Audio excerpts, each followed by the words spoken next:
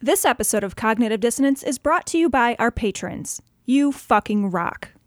My name is Kyle, and I started listening to your podcast with that Book of Mormon guy. And when you started talking about Mormon underwear, it was the most horribly offensive, thoughtless, cruel, mean-spirited, and incredibly fabulous and hysterically funny bit of stuff I've heard in a while. Keep up the good work, guys. Glory hole, the Idaho apostater, out. Hey guys, my girlfriend is a Christian, and she talked me into going to church with her. I'm still in the closet, so I couldn't really resist too hard. So anyway, we went to church, and the pastor said something several times during the service. He kept talking about Jesus touching people, and every time he said it, it made me laugh. Well, then he was talking about Sister So-and-so had been praying for a baby, and then he said, and Jesus touched her, and now she's pregnant. And I started laughing out loud. I couldn't help it. But then the pastor, at one time, he turned around, and he looked real sternly from the pulpit, and he was looking right at me, and he goes, let me tell you something. You might as well let Jesus touch you, because he's going to anyway. And I lost it. I couldn't help it anymore. I just started laughing. Anyway, I had to let you know that. Thanks a lot for making church bearable for me. Glory hole.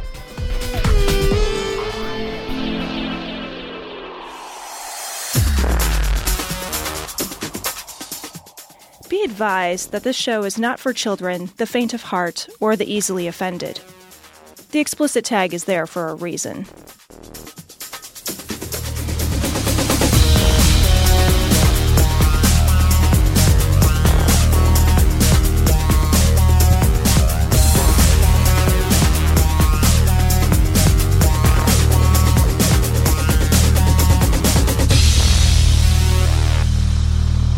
Recording from Glory Hole Studios in Chicago, this is Cognitive Dissonance.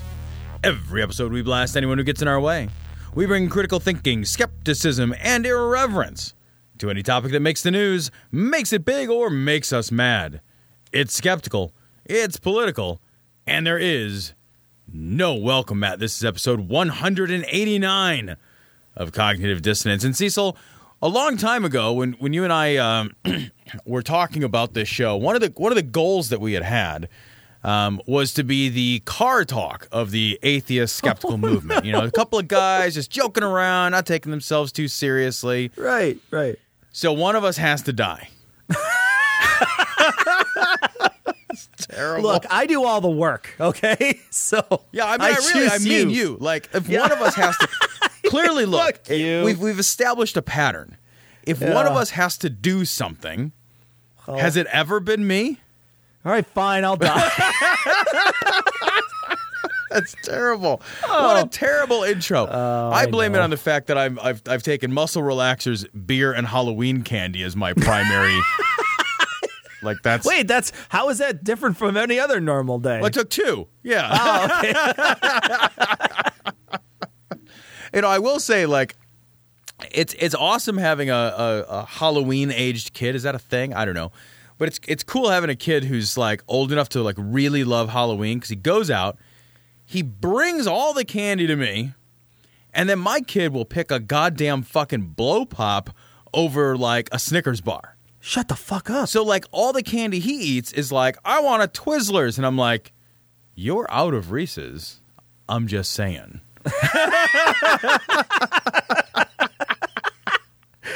I have no idea where they went. Right. Yeah. I think your mom ate them all. They all had razor blades in them. I'm sorry. Yeah, no, every one of them. Like 6 pins in each one. So yeah, it's amazing. Like, he prefers, like, the chewy, just like I am a sugar candy to, like, you know, delicious actual candy. Like, chocolates and shit. Oh my god! I know, it's nuts. nuts. That's a fucking win, dude. Especially around like now and Easter. Oh, that's like a fucking win. Shit's gonna get real. You just get him like a whole fucking basket full of Cadbury eggs and just be like, he's like, I don't want any of those. I want a jelly bean. He'd be like, I'm eating all the eggs. In fact, it's so much that we actually stopped buying actual eggs and we just make scrambled Cadbury eggs for breakfast. That's it. Just like, It's bacon and scrambled Cadbury. My trainer told me to put an egg in every shake that I make. Right. So I just drop a Cadbury egg in each one. There you go. I think it gives me the necessary carbs I need to sit on the couch and watch the Bulls. So it gives me the fat reserves to survive several concurrent apocalypse. I think that's how that's apocalypse. I like that. I like that. That's I think good. that's Yeah. the thing is you don't often have to pluralize apocalypse. Because There's only one. I mean, like, would it be like an apocalypsis? I don't know what it would be. A long black cock, a long black cock, long black cock.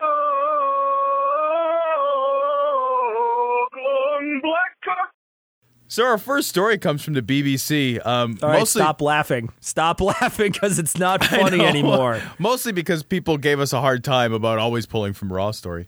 The story comes from the BBC. Islamic State crisis. 13-year-old on the righteous path, rather. This is a fucking crazy story about a radicalized 13-year-old from Turkey who, when the reporters show up, he's just like a regular kid, like wearing a sweater, like, hey, what's going on? And then he like shows up for the interview and he's got like one of those fucking balaclavas over his head and like the camo clothes, and he wants to be known as like a different, like more aggressively Islamic name. And some of the shit he says is like really demonstrates kind of exactly what is wrong with the way that religion is used as a tool by people who are politically motivated as an intentional way to radicalize young people. Yeah, I think that, that's a great way to put it, right? I don't want to fucking assland this whole thing and just be like, oh, it's fucking completely 100% political and there's never any fucking whatsoever Muslim underpinnings to any of this, because I think it's bullshit. Let me read what his mother says. His mother, it says, at home, he and his mother, who wants to be known as Fatima, lead a devout life. She spends much of her time studying the Quran and emits strong sympathies for the militants. She says when she's asked, she doesn't encourage him. If she's not encouraging him, I ask, what is she doing to stop her son losing her child to extreme violence? I cannot stop him if he wants to fight. War makes children grow up fast. I want him to become a future leader, an emir. Steadily, her voice grows in intensity, her eyes narrowing in anger above the scarf she uses to cover her face. I would not be sad if he killed Westerners. I am ashamed that my other sons are working peacefully in civil society groups. They must take up arms. How would she feel, I ask, if he dies fighting for the Islamic State? She pauses. I would be so happy, before bowing her head to cry. There's nothing secular that makes anybody think that. There's nothing even, I think, in Christianity that makes anybody think that. That is clearly religiously motivated. And if you think about that, just that little piece, and you start to consider that in the broader picture, they are happy when their children die. The people are happy to die because the religion is pushing them to do this sort of thing. And it changes the dynamic of the warfare that has to be fought. And it changes the number of casualties and all those things. And clearly the other thing that she's not doing is she's not making a difference between Western civilians and Western aggressors, right? She's saying Westerners. She's saying, I don't care if they kill Westerners. It's not a good thing that religion is the underpinning there, that the Muslim religion is the thing that is driving some of this. Now, I don't think it's the 100%, total motivator, but the stuff that it's tainting in there is all bad. I want to read some of the things that this kid says in this interview. He says, within weeks, he's going to go to ISIS, right? So he's going to go to Syria and become a jihadi. He says, I like the Islamic State because they pursue Sharia and kill infidels. Non-Sunnis, and those who converted from Islam. There's nothing political about that statement. Why does he like the Islamic State? Because he likes Sharia. Well, Sharia is expressly Islamic, only Islamic, right? Kill infidels, and can't be an infidel in a secular world. Non-Sunnis, well, that's ethnic, religious. And then those who converted from Islam, apostates, right? So, his motivations, and then he goes on to say, the people killed by Islamic State are American agents. We must behead them, as Allah said in the Quran. Later, this 13-year-old kid, he's asked whether he's disclosed his age to those whom he talks with online. He says, at the start, I didn't. But recently I told them, and now they contact me even more. And I think that's the part that struck me about this article, is if in fact it is not the case that this is an Islamically motivated movement, or at the very least, if it is not the case that the religion of Islam is being used as a tool to motivate fighters. If that were not true, if there was no religious basis for this, then people should be jumping up and down to correct this kid's misperceptions, right? Of this way, they should be saying, no, this isn't about, beheading apostates. This is about, taking control of land in order to gather resources. But they're not, no one's rushing to correct them. Instead, what they're doing is saying, hey, we got a live one. Let's use this religious bullshit to reel them in. There's a great bit that Sam Harris had out this week where Sam Harris was talking to someone, I think it was on the Huffington Post, and he was, again, attacked by Aslan, who said something about, like, how Sam Harris hates Muslims and blah, blah, blah, blah, blah. And Sam Harris basically said, look, the deal is that there's sort of three levels he articulated. The first level is the crazy fundamentalists, then there's the moderates, and then he talked about the people who have barely any faith at all. They just sort of don't look at this book at all, this text, this religious text, and to get really anything out of it, they just sort of make up a god that really doesn't have any rules at all. It's just the rules that they put on it, but they still believe in it. And he's like, and there's negative consequences to each one of these things. Whether the people believe it 100%, they believe it partially, or they believe it not at all. He's like, there's still religious consequences. And one of the consequences of the people who don't believe it at all is that they give a blanket to all the other people who do harm on this in the name of religion. They give this blanket, and that's what Aslan is doing, basically saying, no, it's all political. It's 100% political. That's just not true. You can read the story and look at it and think, how in the world can you get from point A to point B if it's all political? How can you get to the point where the woman is saying, I would like my son to die for this cause? What cause? You know what I mean? Like, is there a political state out there that somebody is so nationalistic about that they're like, they would be happy that their son died for it? I can't think of one off the top. I mean, I'm sure that they exist, right? But that's a real fucking long stretch from where, a secular nation is. Ask somebody if they're willing to die for, like, Norway. Well, and even if they were willing to die for Norway, or, if somebody's like, yeah, I would die to defend my country, that's like, it's a totally different thing to say, like, yeah, how would you feel if your son or daughter died, in some war? I think there's a different answer between, man, that would be really heartbreaking. We would miss them. We would certainly wish, that his life had meaning and purpose. That's a totally different thing than saying, like, oh, I'd be so happy. I know. You're right. Because one is a necessary evil, the other one is a virtue. And this woman is extolling death as a virtue. Allahu Akbar. Allahu Akbar. Glory, oh motherfucker. Allahu Akbar. Fuck dolphins and giant worms. This is a weird news source. This comes from Oyami or Umami or whatever.com. And it's just delicious. Like, basically, I just put it here because of the quotes in it. So there's an Islamic researcher who is being, interviewed as part of a debate titled, I love the debate title, Cecil, Saudi women driving, rate of rape, fornication, divorce would rise. That's the title of the debate. So I'm presuming that that's the, like that's the pro statement? Like that's the affirmative statement in the debate? Is that if Saudi women drive, that the rate of rape and fornication and divorce would rise? Are you for the motion, Tom? Yeah, I would say that I am against that particular motion. What they use as examples.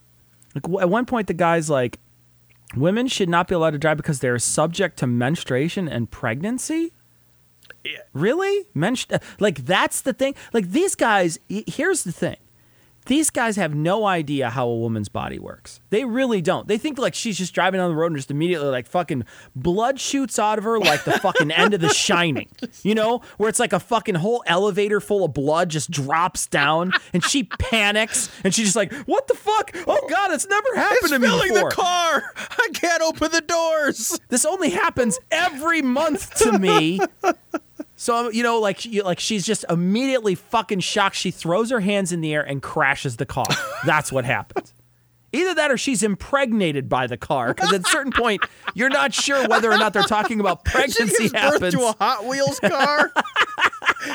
It grows up into like a little RC car. That's like its toddler years. It's teenager. It's a Fiat, you know. It's like, oh, look at him. It's so ridiculous. And, you know, and the other thing, too, is if that's the case, the detailers over there would be making a lot of money.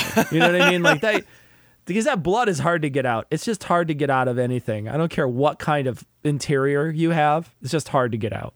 What it's like, he says that the menstruation and pregnancy, I like, too, that they're subject to menstruation and pregnancy. Well, what about, like, women who are, like, postmenopausal? They're not subject to menstruation and pregnancy at all. Like, they are freed from those things. Like, that's not going to happen. But somehow these things in his quote, prevent women from coping with pressure because pregnancy is stress-free? What? I don't understand how you get from fucking here to there at all. Later on, Saudi journalist asks, if a woman commits an act of depravity, what's that got to do with driving? And the response is so depressingly telling. And he says, it's because women leave the house. So driving, he's basically admitting, like, look, driving is freedom. And how can we cage our women in the home and allow them the ability to act in the world of their own agency? Like, I can't have that. Women would go around committing acts of depravity if we didn't cage them like animals.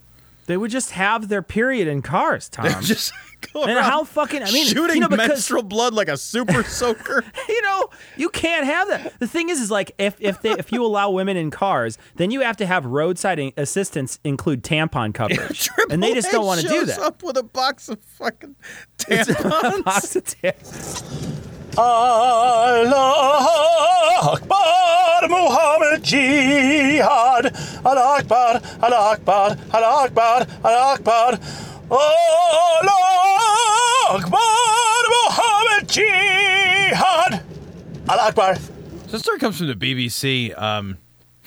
We talked about this a little bit from a Malaysian perspective, but Iran's really ramped up the anti-canine shenanigans. Iran MPs propose lashes for dog walkers. Now, Cecil, you live in the city. You live like in the loop of Chicago. Yeah. And I know that there's a lot of people in the South Loop. I think you get issued a dog when you buy a property down there, don't you? It's like, you know, it's so funny, man. Some of these people with these dogs, like they'll have like a fucking like a Malamute, like fucking giant, like fucking Great Dane sized dogs. I see this woman. She walks. I'm not even fucking kidding when I say the two dogs are at least, I would say, 6 inches over my waist at their back. That's amazing. They are that fucking big. And, you know, like that's like, you know when you got to clean up like a German Shepherd after they go to the bathroom downtown?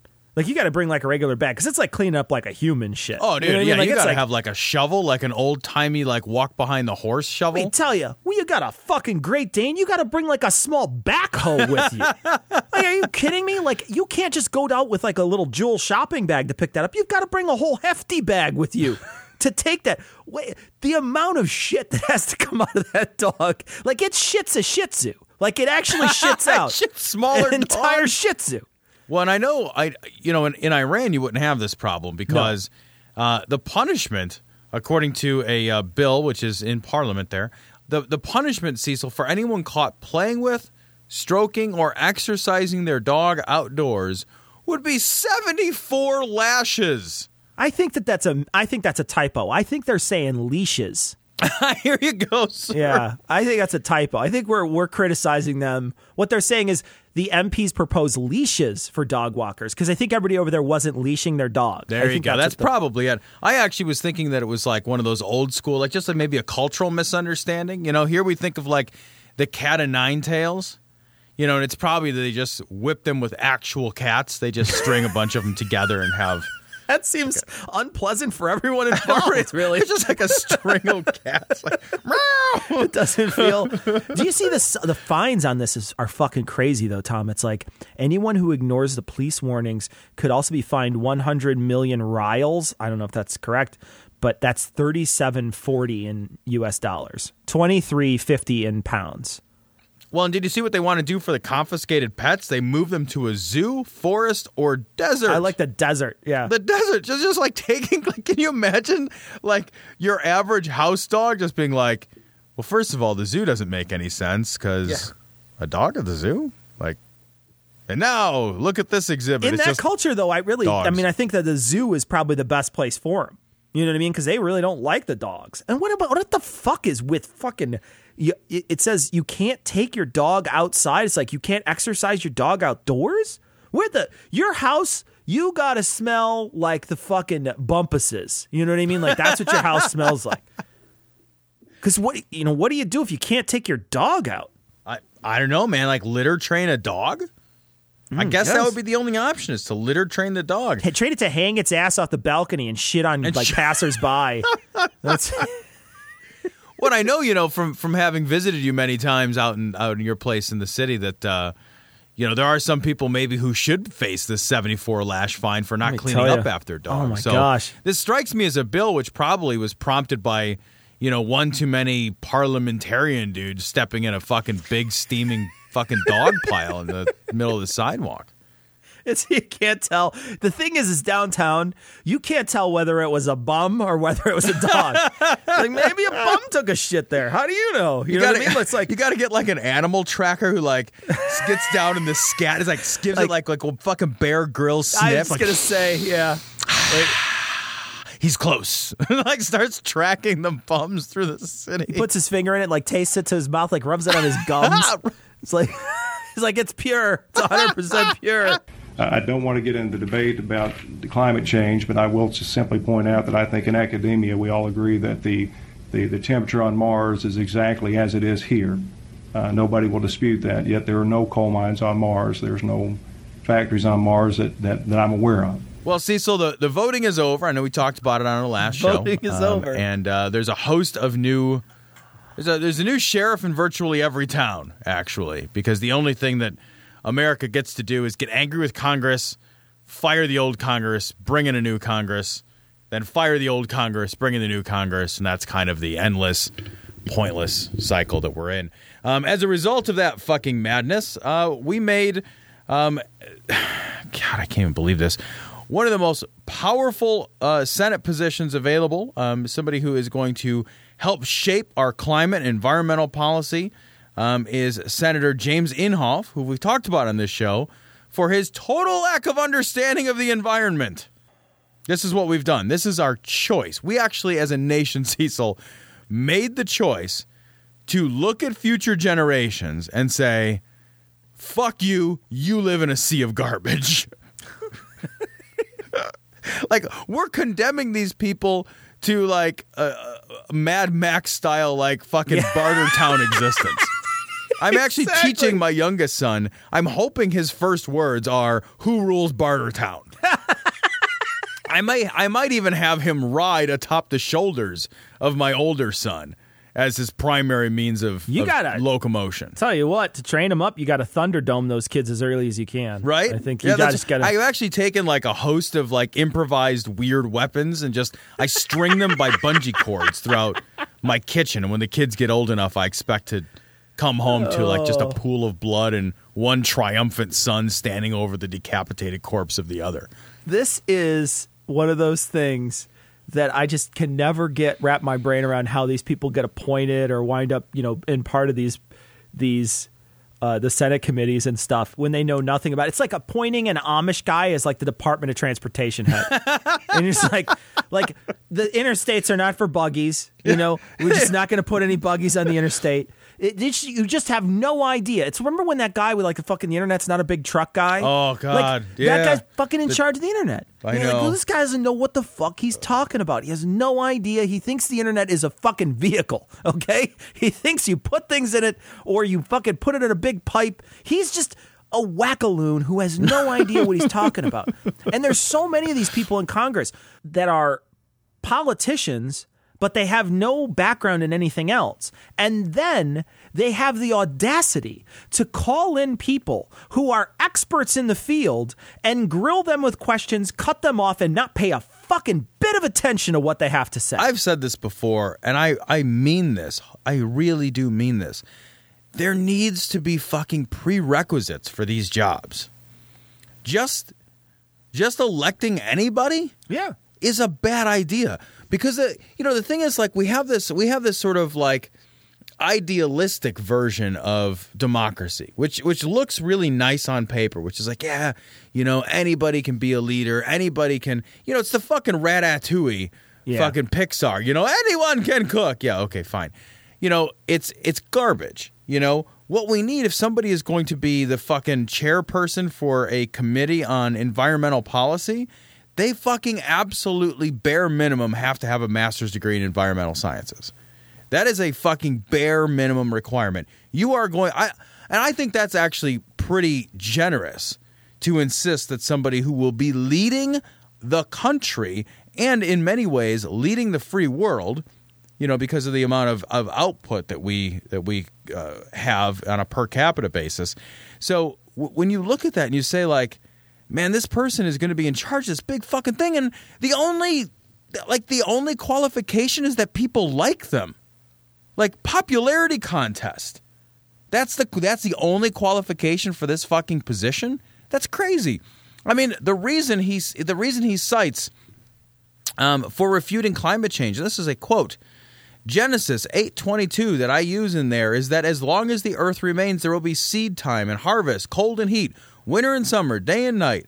My point is, God's still up there. The arrogance of people to think that we, human beings, would be able to change what he is doing in the climate is, to me, outrageous. We got to trust this guy? This is actually why I'm going to go kill both of my sons today. You're just going to, see if the Lord stops you before you do it, too. Want to contact the guys? Go to dissonancepod.com to get links to their Google+, Facebook, and Twitter accounts. If you want to contact them directly, send an email to dissonance.podcast@gmail.com. Or you can call and leave a message at 740-74-DOUBT. That's 740-743-6828. Do you want to support the show? Go to patreon.com. That's patreon.com/dissonancepod. Or click the link on the podcast homepage, and you can donate to the production of Cognitive Dissonance on a per-episode basis. If you can't spare any money, take a second to give us a 5-star review on iTunes or Stitcher, or spread the word about the show. We want to send a big, heartfelt glory hole to all the patrons and people who rate us. You fucking rock. So this story comes from the Pathos blog's Progressive Secular Humanist blog. Christian claimed death with dignity activist Brittany Maynard is in hell. So this week, Brittany Maynard, a 29-year-old woman, passed away. She died at her own discretion, taking advantage of Oregon's, the right to die law, where you can basically say, hey, I've got a horrible, fucking debilitating illness that's going to kill me within 6 months, and I don't want to suffer through its horrors. And so she took her own life before she had to go through all of that ridiculous pain and torment and put her family through it.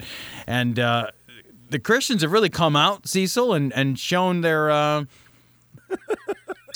kindness, their compassion. I like that. Their Christ-loving spirit. Yeah. My favorite one of these, and this is a bunch of tweets that are on here, right? So there's a bunch of tweets that they found. And my favorite one in particular is this person who put on there, what that effing stupid girl finally killed herself She is now damned, her soul to hell. What she did is totally against God's law. Hope it hurt on the way out. You took the coward's way out. And at the bottom, he comments on his own Facebook thing and says, suicide's not the answer for any frickin' thing. She's a coward, a godless coward. And he says, hopefully. Yeah, it's hopefully. Yeah. Hopefully. I'm making him sound smarter than he is by saying hopefully. Hopefully her death was painful. If I was there, I would have stopped her. And the first thing I thought is, you know what? Her fucking life was painful. Her life was fucking painful. Don't you think she already fucking had that calculus run through her head? Don't you think, you fucking degenerate, that she already thought, oh, you know what? I could just go on with this fucking ultimate pain that I'm in, or I could die. And maybe that's going to be painful, but at least it'll be over. You know, and the thing is, it's like, you know, they're all worried like, oh, she's in hell. It's like, you know, if she had lived through what she was going to live through, then she definitely would have been hell. But it would have been real, and it would have been on earth, and it would have been her actual bodily suffering, because it would have been, you know, I mean, just I've heard interviews with her and what she had to look forward to in her life, given the diagnosis that she had and the prognosis.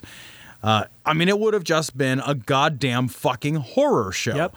As she just writhed in agony, you know, for weeks or months as her body fucking just turned on itself. Instead, she went out surrounded lovingly by her friends and family. You know, she got to experience life until the moment that she felt in her own fucking personal judgment that her life, you know, that she was going to be on a downhill slope, whatever that calculus was. At the end of the day, it's her fucking calculus. Right. And these people who come out and they say this shit like, I hope her death was painful. Like, why would you hope that? If you really believe that for the rest of all time, she will suffer the greatest possible torment, what fucking possible difference would it make if the last 15 minutes also sucked? Yeah.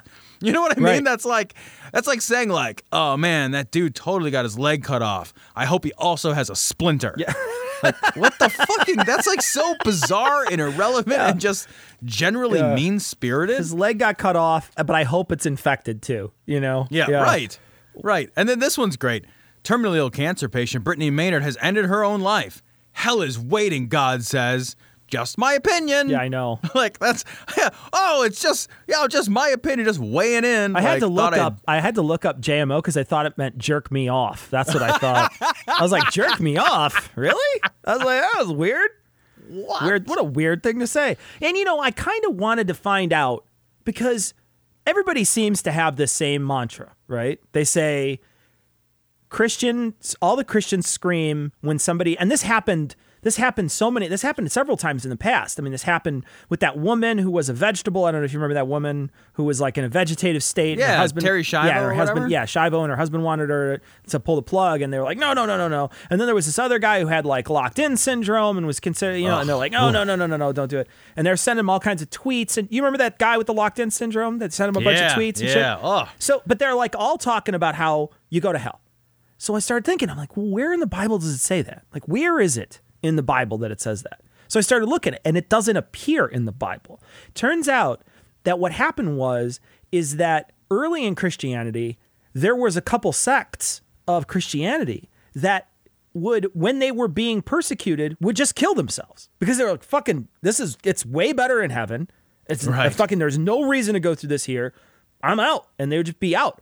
Well, they were later deemed heretics by the Christian church. And it was specifically Augustine who came out early and said that suicide breaks the commandment that thou shalt not kill. And so that's why it immediately became this mortal sin. And I think that there's if you look at it socially as the Bible as like a social, a way to mold society socially, right? Like, so it's like a social tool to mold society. If you look at it in this way, you think, what I really think it is that if you were fucking preaching this to your peasants whose fucking life blows, you know what I mean? Like you're living in a mud hut. You're fucking like moving shit around all like big heavy things all day. You're like, for dinner we're having one carrot. Everybody, let's split it. Let's split this carrot. And I've got to sleep with a goddamn donkey next to me. And life sucks. And so basically what you're telling him is like, don't worry, in heaven, the poor and the meek, you'll inherit the earth. It's going to be great. It's fucking going to be awesome. You're going to love, your afterlife. But if you check out too soon, then you're going to go to hell. So you've got to get all that fucking work that you can out of these guys before, because if you're not, you're just going to run out of people. Because if you told, let's say you told the slaves that in the United States, right? Because there was many slaves that came over that were converted to Christianity and really did truly believe it, right? If you told them that there's a heaven and you didn't mention this fucking suicide clause, right? Fuck. Well, I suddenly have like a fucking thing out in the middle. I could have a machete or something I'm cutting fucking sugar with. Well, hey, so long, folks. I don't need to be here anymore. I'm going to paradise. I got my ticket right here. It strikes me that it's like it kind of speaks to that like nonsense that Mother Teresa would always, like the glory in suffering, like the virtue that is to be found in suffering, which is fucking real easy to say when it's not your suffering. Totally. And it also like reminds me too, like how much of our current conception of Christianity and our sort of idea about what hell is and who goes there, like how much of that is actually influenced by Dante, because like this whole like suicides in hell, Dante had a ring of people in hell in the Inferno that were the suicides. And it's so funny when you talk to people, how much of this has been just socially internalized. And a lot of it comes from a book written by a fucking poet to get back at people he didn't like. Yep. That's all that. That's what that book was. Right. That book was a big fucking thumbing his nose at people who had spurned him. It wasn't divinely inspired like the Bible, supposedly, right? It's just a big, long, awesome poem. Well, not just, and the other thing too is, you would think something so fucking important as insta-hell, right? There's fucking not a lot of things in the Bible that are insta-hell, right? Think about it. There's not a lot of things where they're just like insta-hell. You would think something so fucking important as like to be called a mortal sin would be fucking spelled out explicitly, right? You went out of your way. God went out of his way to spell out explicitly that there's two fucking different grains or whatever, or you can't plant two things in the same thing in the same goddamn row. That gets explicitly explained. But the thing that you go to hell immediately for, we left that out conveniently. So it strikes me then that the only way to commit suicide and still go to heaven, because the thing is that you have to repent sincerely, right? So what if you were to jump off of a bridge and then on your way down be like, I immediately regret this decision. I'm very sorry. Who's got 2 broken arms and is going to heaven? This guy. And instead of the thumbs, when you flip your thumbs up, he just kind of flops his arms his arms towards go all himself. jiggly. It's like a fucking like one of those fucking crash test dummies. It's like a marionette. Yeah. Like he's like on string and blah blah blah blah blue. Allahu Akbar, Allahu Akbar,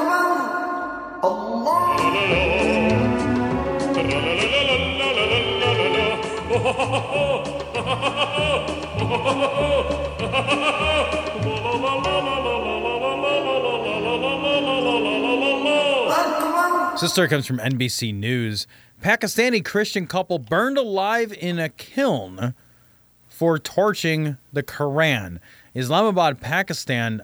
Evidently, the Christian couple had a house made out of candy, you see, to lure devout Muslims to it. And a trick was pulled on them just as they were about to throw the Muslims in the fire. They switcherooed. It's the old switcheroo, my friend. Yeah, and they threw them in, but it's okay because they were witches. They were Christian witches. So the story ends happily ever, burning human ever. Christian witches. Christian witches. They were, they were open. They were open face Chris witches. They were. And when you put them in there and you take them out, but when you take them out, they get all like crisp, and they actually call that in Chicago. They call that a grinder. So. Oh, no. So this story is fucking crazy. A Christian couple were burned alive in an industrial kiln. Because that's how you treat other human beings. An industrial kiln, but they had a good huh? reason. No, first, hold on. I don't mean to minimize the story. Don't you? Yeah. They broke their legs so they couldn't run and then threw them in the fire. So, yeah, let's make sure that we get the entirety of the. What did they do though? Because I mean, they probably like killed 65 kids and then like put them on spits and roasted them alive or something. Oh, for right? sure. It's either that or they may have burned some pages from our holy book. Yeah, it sounds like the Christians burned a bunch of shit that was left over from a deceased loved one, from the father of somebody who's deceased. Oh, Jesus Christ. And that included a few verses of the Quran. It wasn't even a whole Quran. Like, it wasn't even the whole book. Just a few verses, Shouldn't the person who tore it up in the first place be fucking the one that gets in trouble anyway? And that's it, man. I mean, it's fucking donezo. Wow. It's over. So, the only reasoned response was to break their legs and throw them in a kiln. It's just a brick oven pizza thing. Going. What do you want on your tombstone? It's oh no! The thing is I would never burn anything. I would never come near flame if I lived over there. I'd be like, sorry, I know I never burned a thing. I've never burned anything in my entire life. I cannot imagine doing anything other than just walking around constantly reading the Quran so that everybody could see you reading it and loving it and like snuggling like. And this wasn't in like let's be super clear too. This was in Islamabad. Like this was not in some fucking like dirty ass backwater of Pakistan. Like this is like right there, like fucking the heart of the fucking Pakistani world. Fucking chucking people into a kiln. I cannot imagine what I would have to do before I was like, well, I'm gonna fucking break your legs and throw you alive in a fire. I can't even imagine what somebody could do to me. So I can't. I cannot, like the crime that could be committed against me, I can't imagine one so great. I can imagine a crime so great I want to see somebody die, but die that horribly. To just... Yeah. And we're talking about a couple of dozen people attacking their building? Like, it wasn't like one or two dudes went crazy. It was like fucking serious, like old school storm the jail mob mentality attacking. Because there's nothing but death and refuse in the rectum. No life can come out of the rectum. The rectum is designed to get rid of death and waste. It's designed for that one purpose, and the sodomites are cheering on and praising the rectum. So this story comes from the Raw story, and my new favorite pastor. This guy's so crazy. I would if I lived in New York City, I'd consider attending this church. It's one of those things that you just can't help but wonder if he's saying this stuff on fucking YouTube.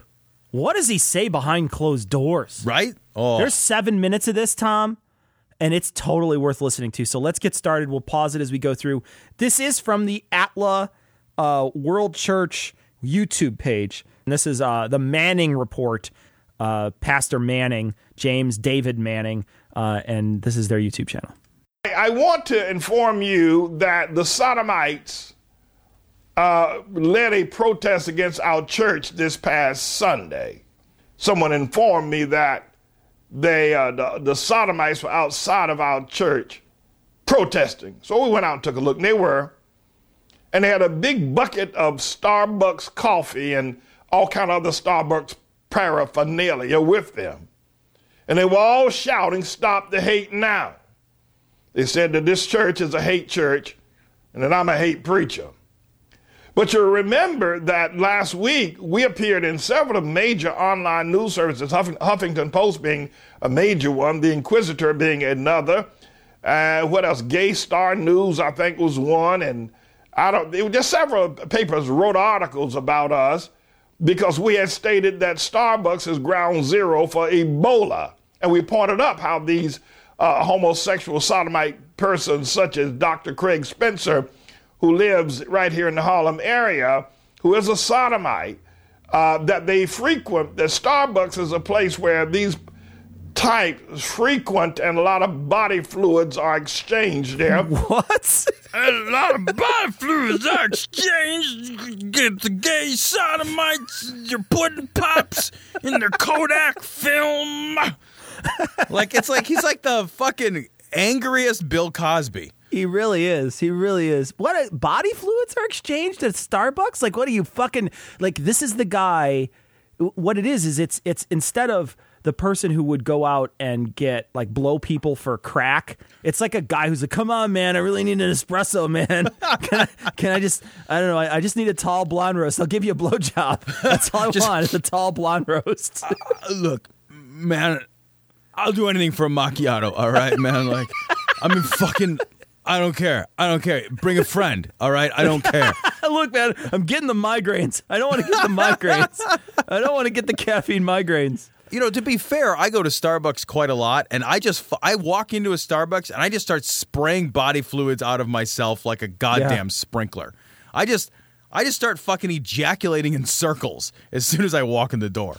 And Ebola, but the thing that I was not aware of is that there had been some information that had been released, and the Inquisitor online news service carried this as a major story the week before, that what Starbucks was doing is that they were taking specimens of male semen and as they were semen? putting it in the blends of their latte. What do you call it, a latte? Latte. They're putting the female, hey, there's female semen in my latte. No, this is the absolute truth.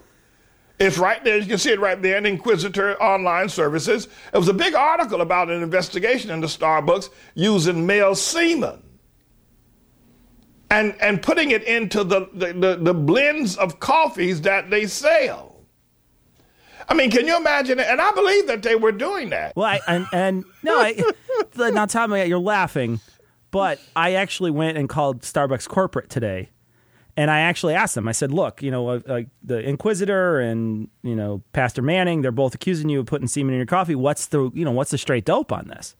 And they actually said, well, look, it's not in every coffee, but we do have a special line of coffee that has semen in it. So they told me that now these are the types of drinks you can get at Starbucks with semen in it. And I just want to read them off. This is directly from Starbucks corporate. Now, Cecil, is this like one of those under the table menus that you have to like? They're all on the special menu. I got you. Okay. Yeah, you got to know the names of them. So right, yeah. The first one is Spunk and Spice. Nice. So that one's really popular around the holidays. There's a Fappuccino. Nice. That one's a summertime drink. Pumpermint. That's a seasonal one. There's the Oreo cream pie shake. That one is that one's a little thick. I don't know if you're gonna like that one. There's the hazelnut latte. That one's got a nice little nutty flavor. I like that one. They're also introducing a brand new kind of coffee. It's a little lighter than blonde roast, and it comes from Asia.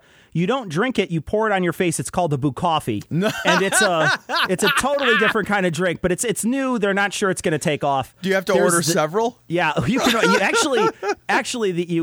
to order several. That's the only way you can do it. You have to have multiples poured on your face.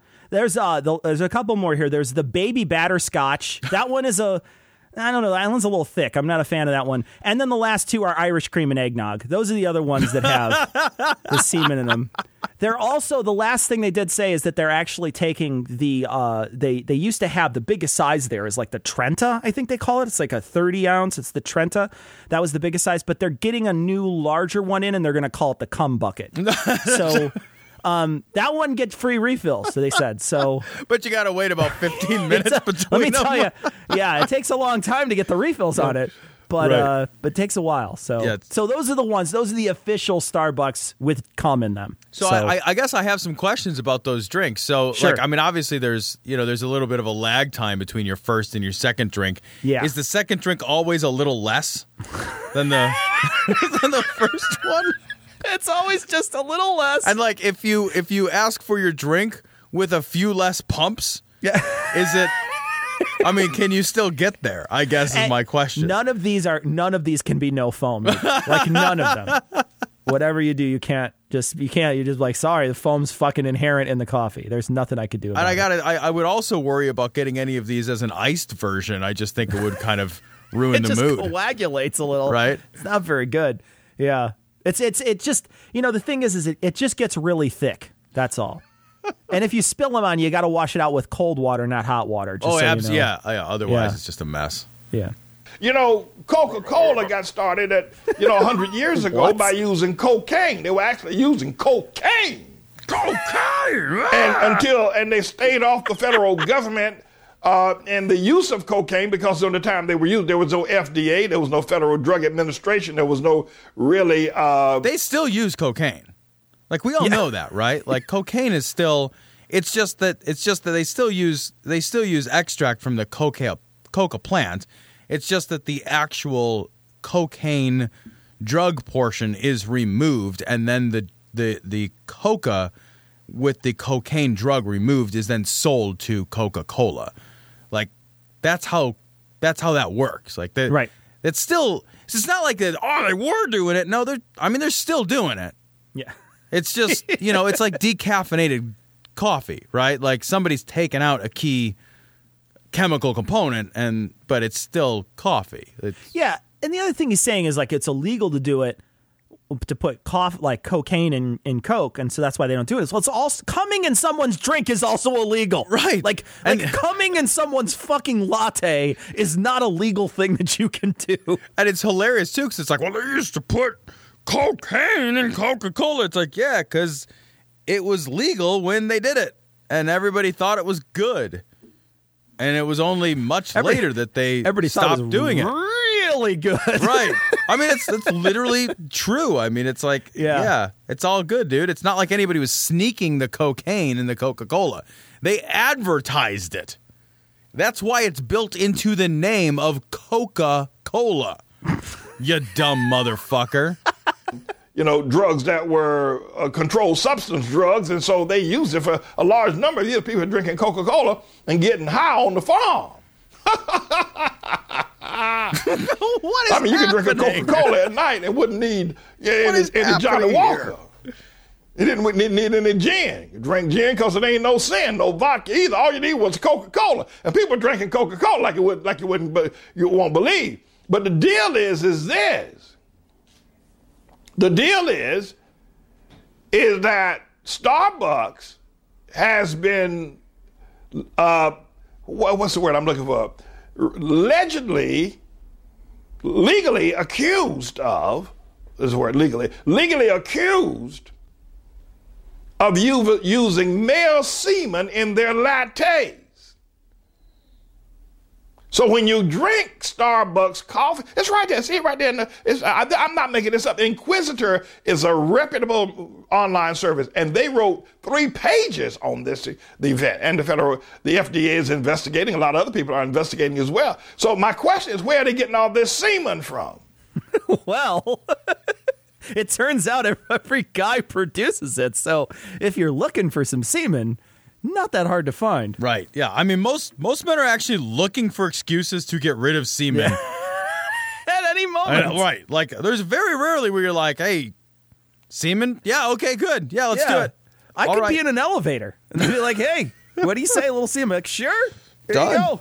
I just been carrying it around. It's not doing anything for me. Yeah, I was looking to lose a little bit of weight, 1 teaspoon at a time. So, you ever go to the doctor and he tells you that, well, I don't want to go there, but you understand what they tell you, and you bring back the car. Well, my suspicion is that they're getting this semen from sodomites. That's what my suspicion is.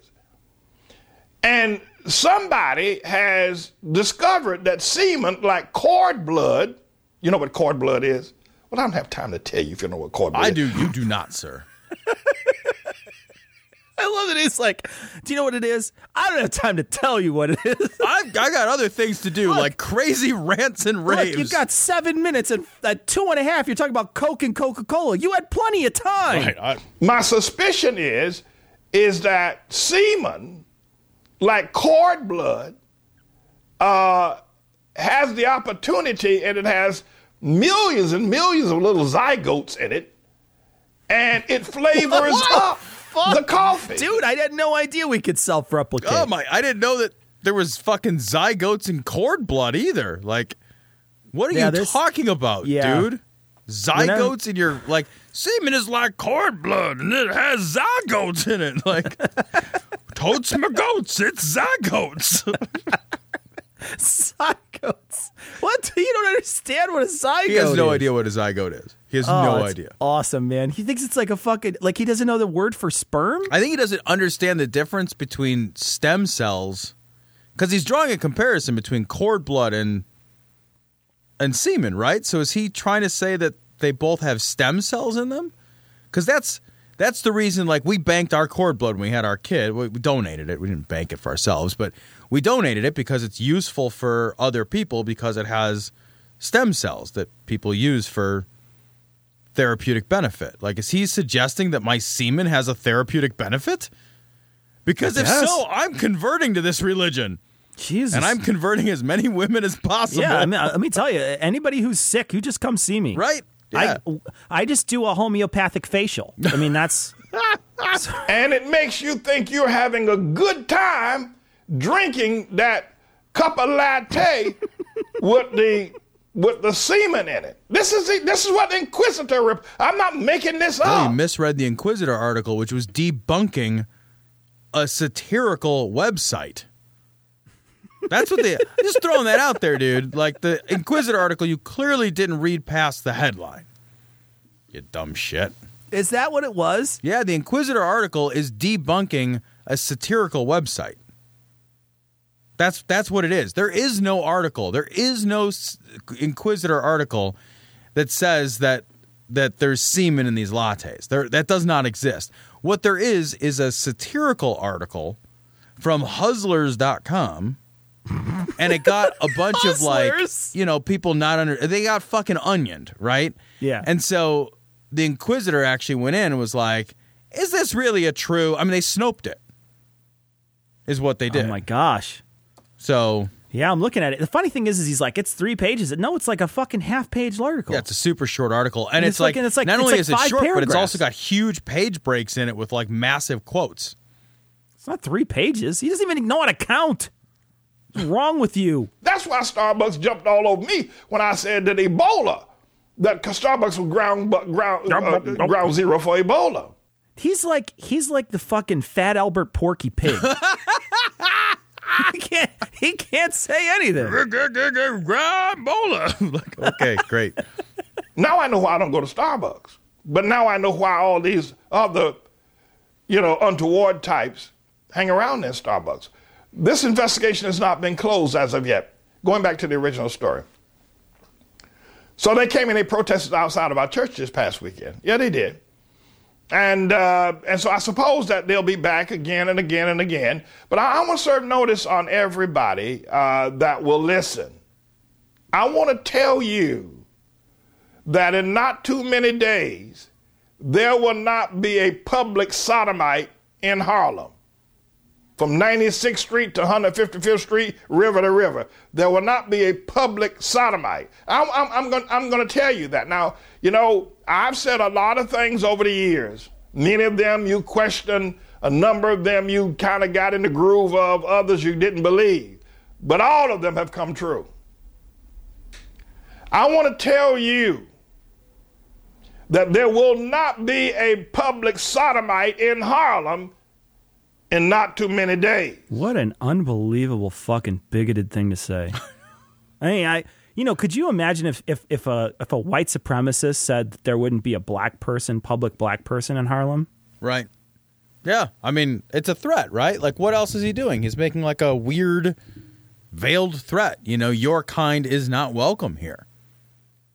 That's awful, man. What else could he possibly mean by that? Do you know what else he could possibly... I don't know. I mean, I don't like...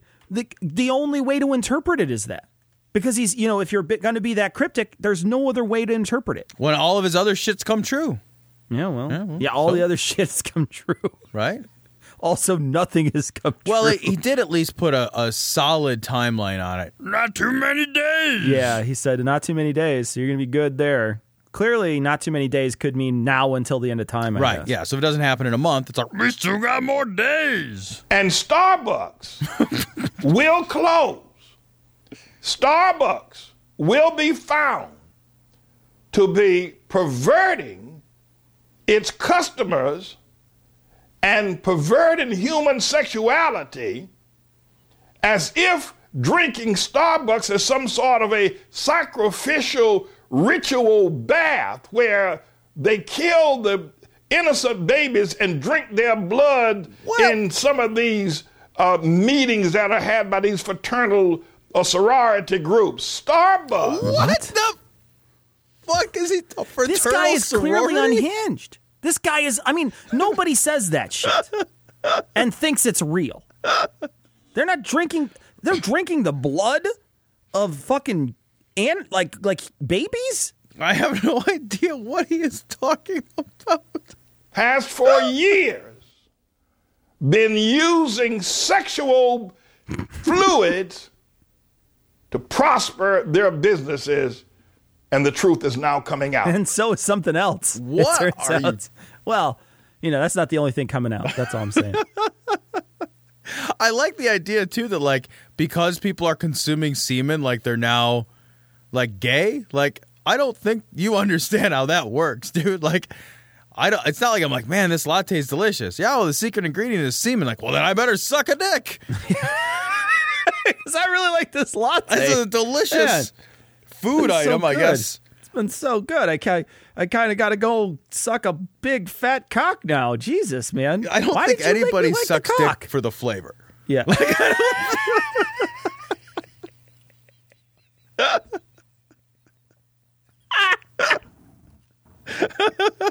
I'm envisioning like one of those old cigarette commercials where they're talking about like the flavor of it.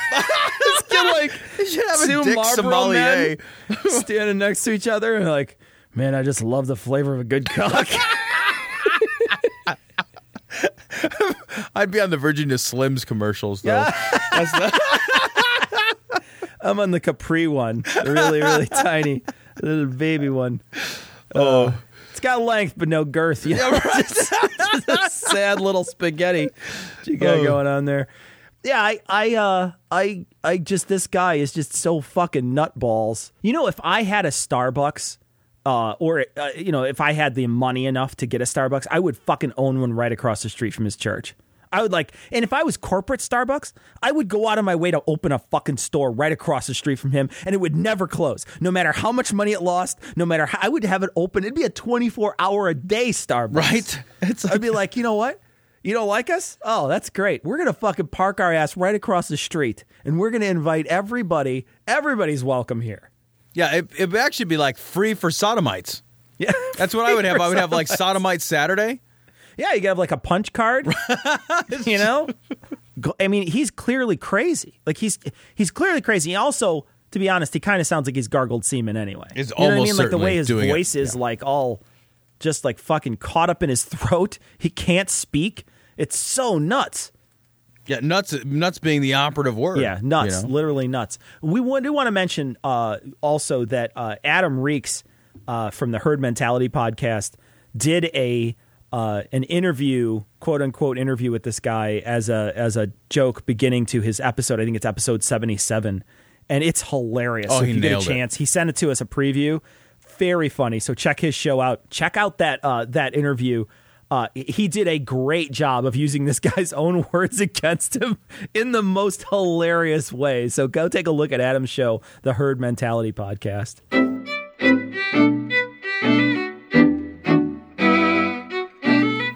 So we want to thank our most recent patrons. Of course, we want to thank all our patrons, but we want to thank our most recent patrons, Dennis, Frazier, Timo, Corey, and David. Thank you all so much for becoming patrons this week. We really appreciate it. We appreciate everybody who is a patron of the show. We want to mention, too, before we get into our email, that we will be on the Dogma Debate podcast on the 6th of December at 10 p.m. We'll post the links when they go live, when we figure out when and what time and where exactly it's going to be. But we know the time. What we want you to do, though, is we want to try to raise some money for Foundation Beyond Belief. So we talked about it last episode, but we definitely want to try to get people to donate during the hour that we're on, and we're going to match people's donations up to $2,000. And we can only do that specifically because you guys are such amazing patrons.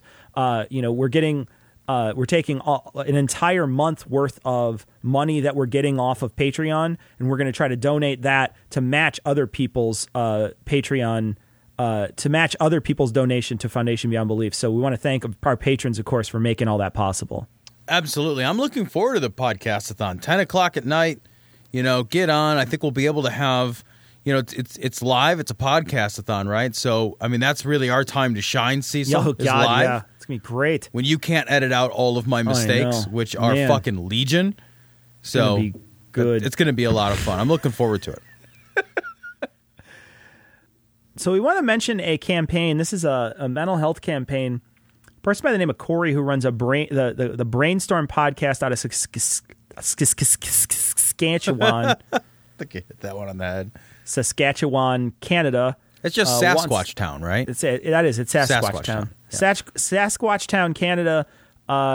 And it's going to be on November 22nd. He's going to have the executive director of the regional branch of the Canadian Mental Health Association on, and he's trying to raise some money to give this person a check.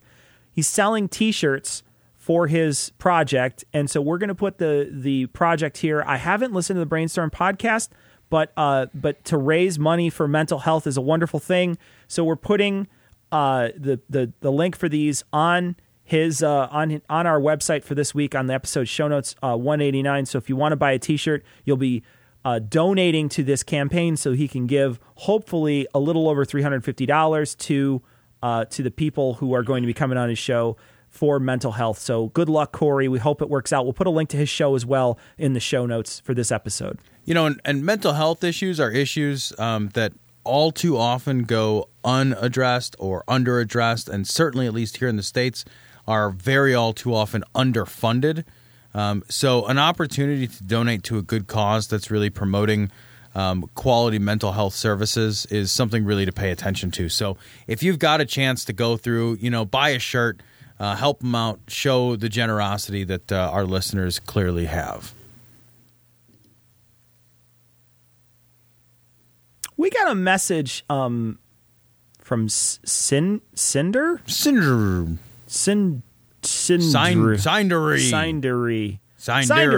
Let's go with Cindery. Misspelled my name. Yeah. Called you Ton, by the way. Got that right. Well, yeah. I mean, you were a little. Actually, I feel like calling me a ton is a little generous. Maybe they're talking metric. Yeah. So they're talking about the incest thing that we talked about a couple weeks ago when somebody had asked, "What do you think about incest?" And we said, "Well, we really don't care."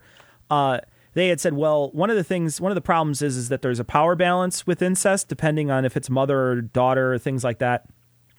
And one of the things that we actually edited out of the show was the power imbalance thing. I had made a comment about how I wasn't really fond of any kind of relationship where there would be that kind of power imbalance, and specifically because you wouldn't know when the relationship started. So if it's like a mother-son relationship, how do you know that mother-son relationship started when it was a consenting adult? You don't know.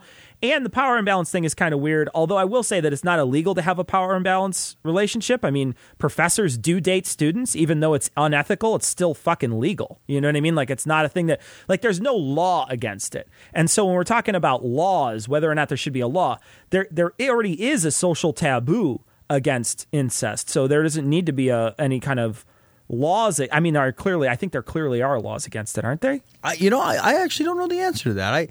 But I agree with you. I think that society does a perfectly fine job of constraining behavior that is kind of inherently sort of like incest. And I don't know that necessarily the government needs to step in and say, like, yeah, that's illegal. Like, why? It's not like there's like some epidemic of problems that are being created by incestuous relationships right now. You know what I mean? Like, so I fail to see what problem it addresses. And I just don't feel like it's my place or government's place to holy shit to legislate that. Let me read you some of these fucking punishments. Okay. So in the United States, the District of Columbia and every state have some form of codified incest prohibition. And in all states, incest is sexual activity between a lineal ancestor and a lineal descendant, parent, grandparent with child or granddad, siblings, brother and sister, and niece, nephew, uncle, niece. However, individual statutes vary wildly. Conviction for incest attracts the following maximum penalties by state: 5 years in imprisonment in Hawaii or Florida or Utah. And in Utah, it's even first cousin relations can get you thrown in jail. Surprises 10 years me, actually. 10 years imprisonment in Mississippi, North Dakota, South Dakota, Wisconsin, and Minnesota. 14 in California, Oregon, Washington, Alaska, and Idaho. 15 in Connecticut, Louisiana, Maryland, Delaware, Virginia, and West Virginia. West Virginia's scary. That's shocking. I would have thought they would be very low. 20 years in Massachusetts, New York, New Hampshire, Maine, Pennsylvania, Vermont. 25 years in Kansas, Nebraska, Arkansas, Missouri, Oklahoma, Texas, Arizona, New Mexico, Nevada, Colorado, Wyoming, Illinois, Iowa, Indiana, and Kentucky. 10 to 30 in Georgia. Life imprisonment in Alabama, North Carolina, South Carolina, Montana, and Tennessee. Life in prison? What? That's what it says, my friend. That is unbelievably excessive. Life imprisonment? I don't... Good grief. Clearly there's a law system there that I had no idea even existed. Yeah, I recognize that there can be power imbalances, but I don't know that I think that power imbalances should be illegal. I just think that they're already just unethical. But legality and ethics sometimes diverge. That's just the way it works.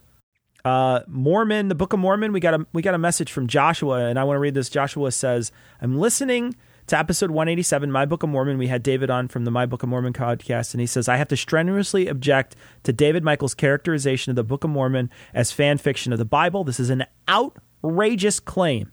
As a Jewish atheist, I have to point out that the Christian Bible is the one that's fan fiction, and the Book of Mormon is a second-degree fan fiction at best. And I got to agree with him there. I think that's hilarious. That's very funny. Thank you for sending that. That is really awesome. Tom, we got a message from Juliana about the decapitation virus. I was debating a Mormon about their piece of shit book, the Book of Mormon. As a former Mormon myself, I knew the book inside and out. Is my favorite. The act in question was one where a Mormon prophet, Nephi, was ordered by God to kill his drunk guy that had some scriptures that Nephi wanted. So Nephi took out his sword, which would have been made out of iron or bronze, because this is the Bronze Age, and hacked the old drunk guy's head off, stole his clothes, and was able to take the scriptures back. And I had a few qualms about this. First, Nephi stole his clothes after cutting his head off, which isn't an easy task. He was alive and drunk, which would have made him bleed a shit ton. Second, Nephi was using a short sword in the Bronze Age, and as I'm sure you guys know, the neck has this pesky thing in the way of getting cut in half, the spine. Nephi wouldn't have had to saw the poor fucker's head off, so the clothes would have been a bloody mess. What a great disguise, right? I love the idea that he's like, I need a disguise. Let me lop this dude's face off. And then he cuts his head off and he's covered in blood and he's like, no, this is good. No, I'm great. When it's it's like fucking Walking Dead. Did you murder this dude naked? Like, did you not? Like, clearly you didn't think this through. You're just walking around like, I got to kill that dude so I can get those scriptures. Because that's how you get holy stuff. You decapitate bitches. Like, that's what you do. That's in your holy book, is the decapitation. Yeah, you know what I got? I got the, what a fucking pisser if you did that, like, for the Old Testament, like you fucking decapitated a dude, and then you're like, give me those fucking books, and you open it up, and the first thing you read is, thou shalt not kill. And you're like, oh, God, should have read it first. Fuck. Jeez. You're like awkwardly trying to shove the guy's head back on his body. You're just like, that thing. He's still good. He's just a little decapitated. You're like doing that thing. Like when I was a kid, I don't know if you did this, but when I was a kid and I would break something, I would very carefully, if possible, like piece it back together so that it didn't look broken.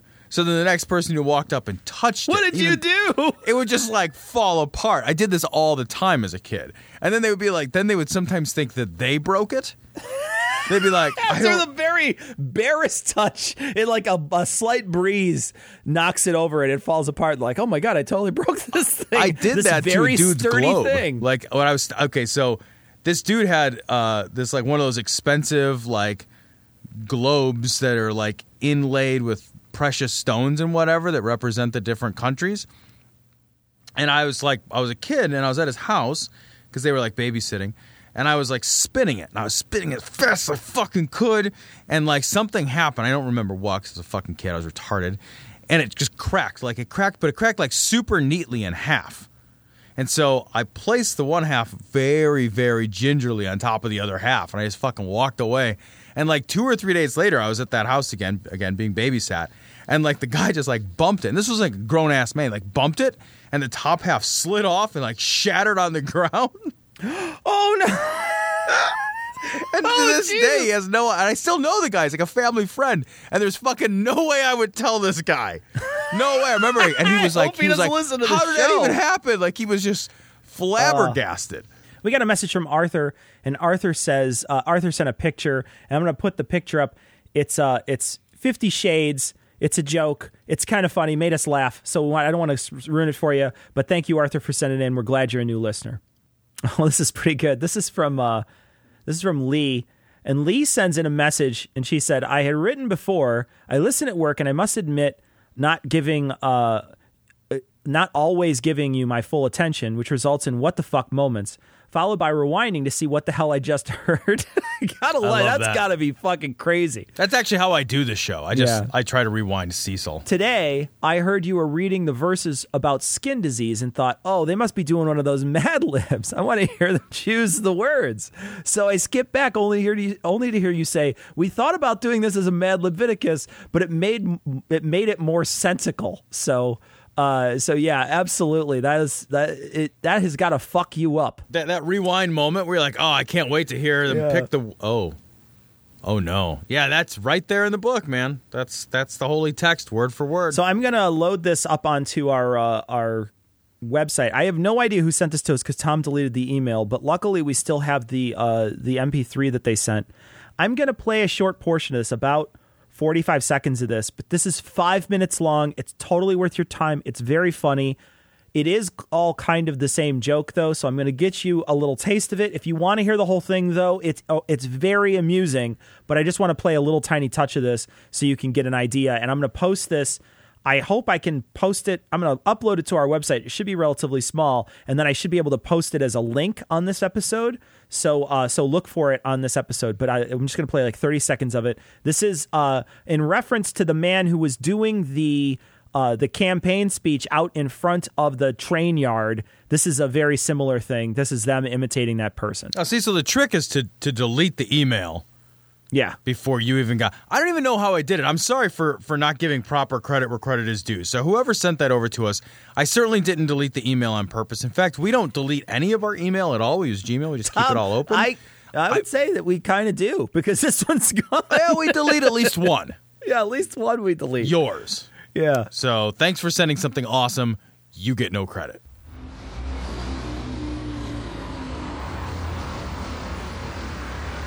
Hello, America.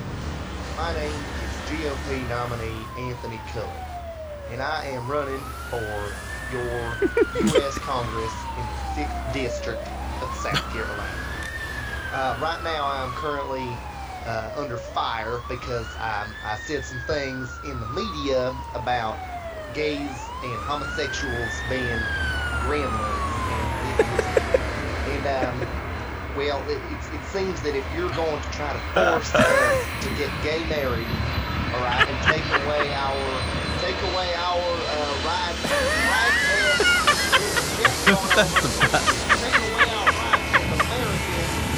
then we're gonna have to go ahead and make a stand here in America.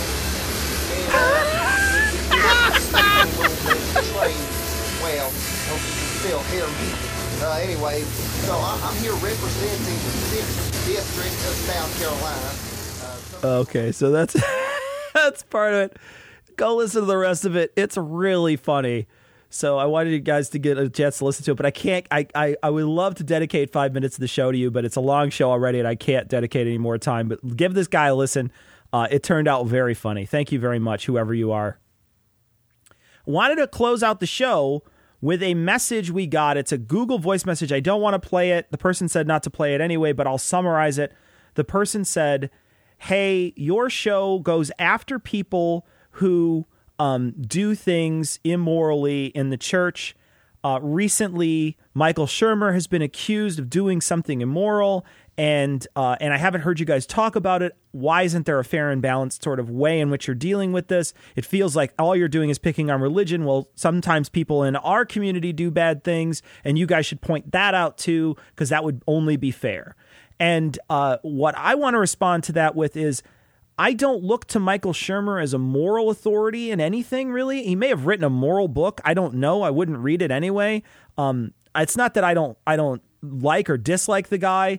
I don't know anything about him. I only read one of his books, and I wasn't really that crazy about it. And so the thing is I don't look to him as a moral authority in anything. If he were a moral authority, someone who's saying you shouldn't do things that are bad, whatever the things are that I think are bad, and then does one of those things, then he's being a hypocrite. But Michael Shermer isn't being a hypocrite if he does some immoral thing. I don't look to him as a moral authority, so I don't think that there's any necessity for me to bring up whether or not he's doing immoral things, whether or not he's even doing them, because at this point it's only alleged. But I just don't care enough to bring up whether or not he did a bad thing on the show. The same thing goes with Brian Dunning. I don't care enough whether or not, and I know that Brian Dunning was convicted of something, but I don't care whether or not he did that. It doesn't erase whether or not Brian Dunning's podcast had anything of worth in it, because I never looked to Brian Dunning for any kind of moral guidance. Because that's not what he did. What he did was talk about skepticism. So I think that there's a difference between what the church is doing, where they come off as a moral authority, and what these people are doing, which is talking about skepticism and then possibly having some sort of immoral act in there that they commit.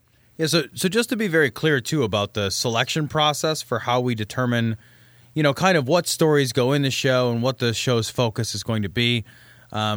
So when I'm looking at stories, I come across stories all the time of, this pastor stole money from his church. I never post. I don't really care. Why don't I care? Because some people are shitheads.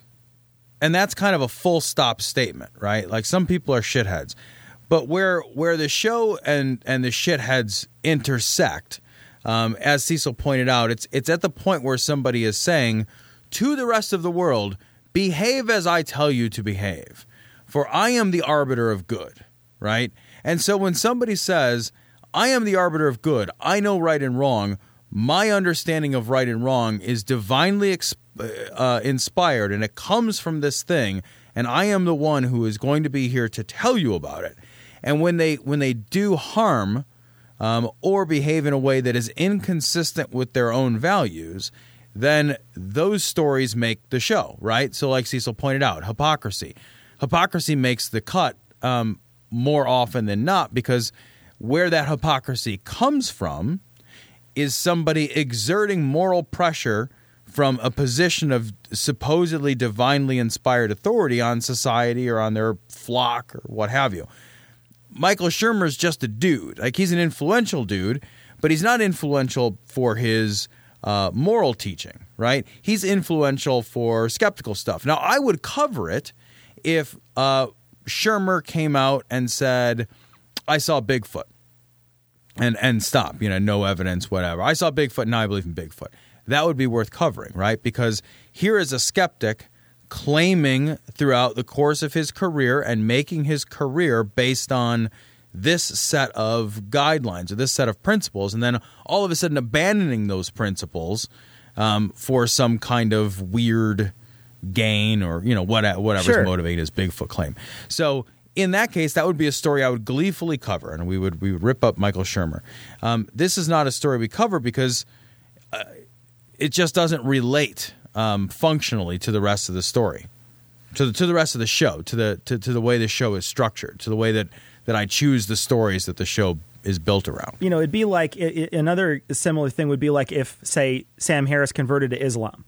Oh, all over that, dude. We'd absolutely cover it. I would be all over that. Yeah, we'd absolutely cover it. Yeah. But, the chances of that happening are pretty slim. Yeah. But that's why we didn't cover it. It's not because we did, not because I don't think that, people in our movement who do bad things shouldn't have some sort of repercussions, but that's just not the focus of the show, really.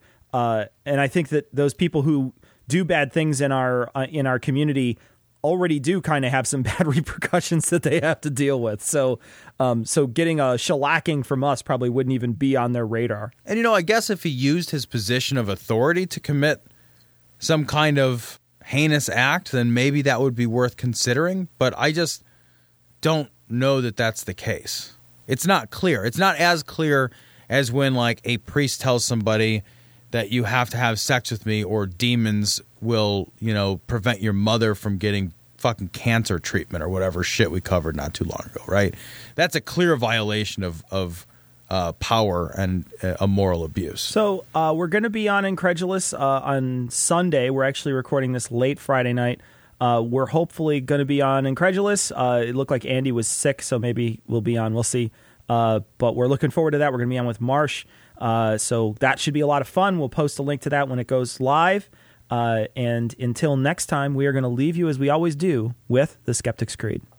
Credulity is not a virtue. It's fortune cookie cutter, mommy issue, hypno-Babylon bullshit.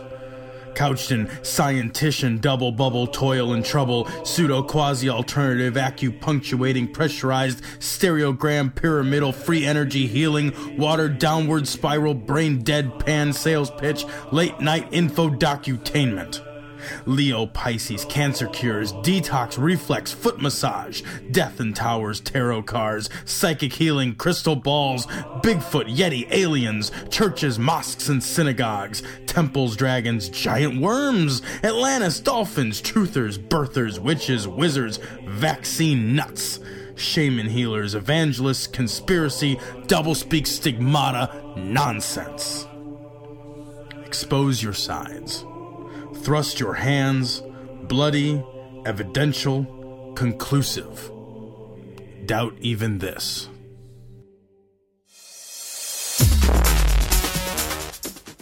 The opinions and views expressed in this show are that of the hosts only.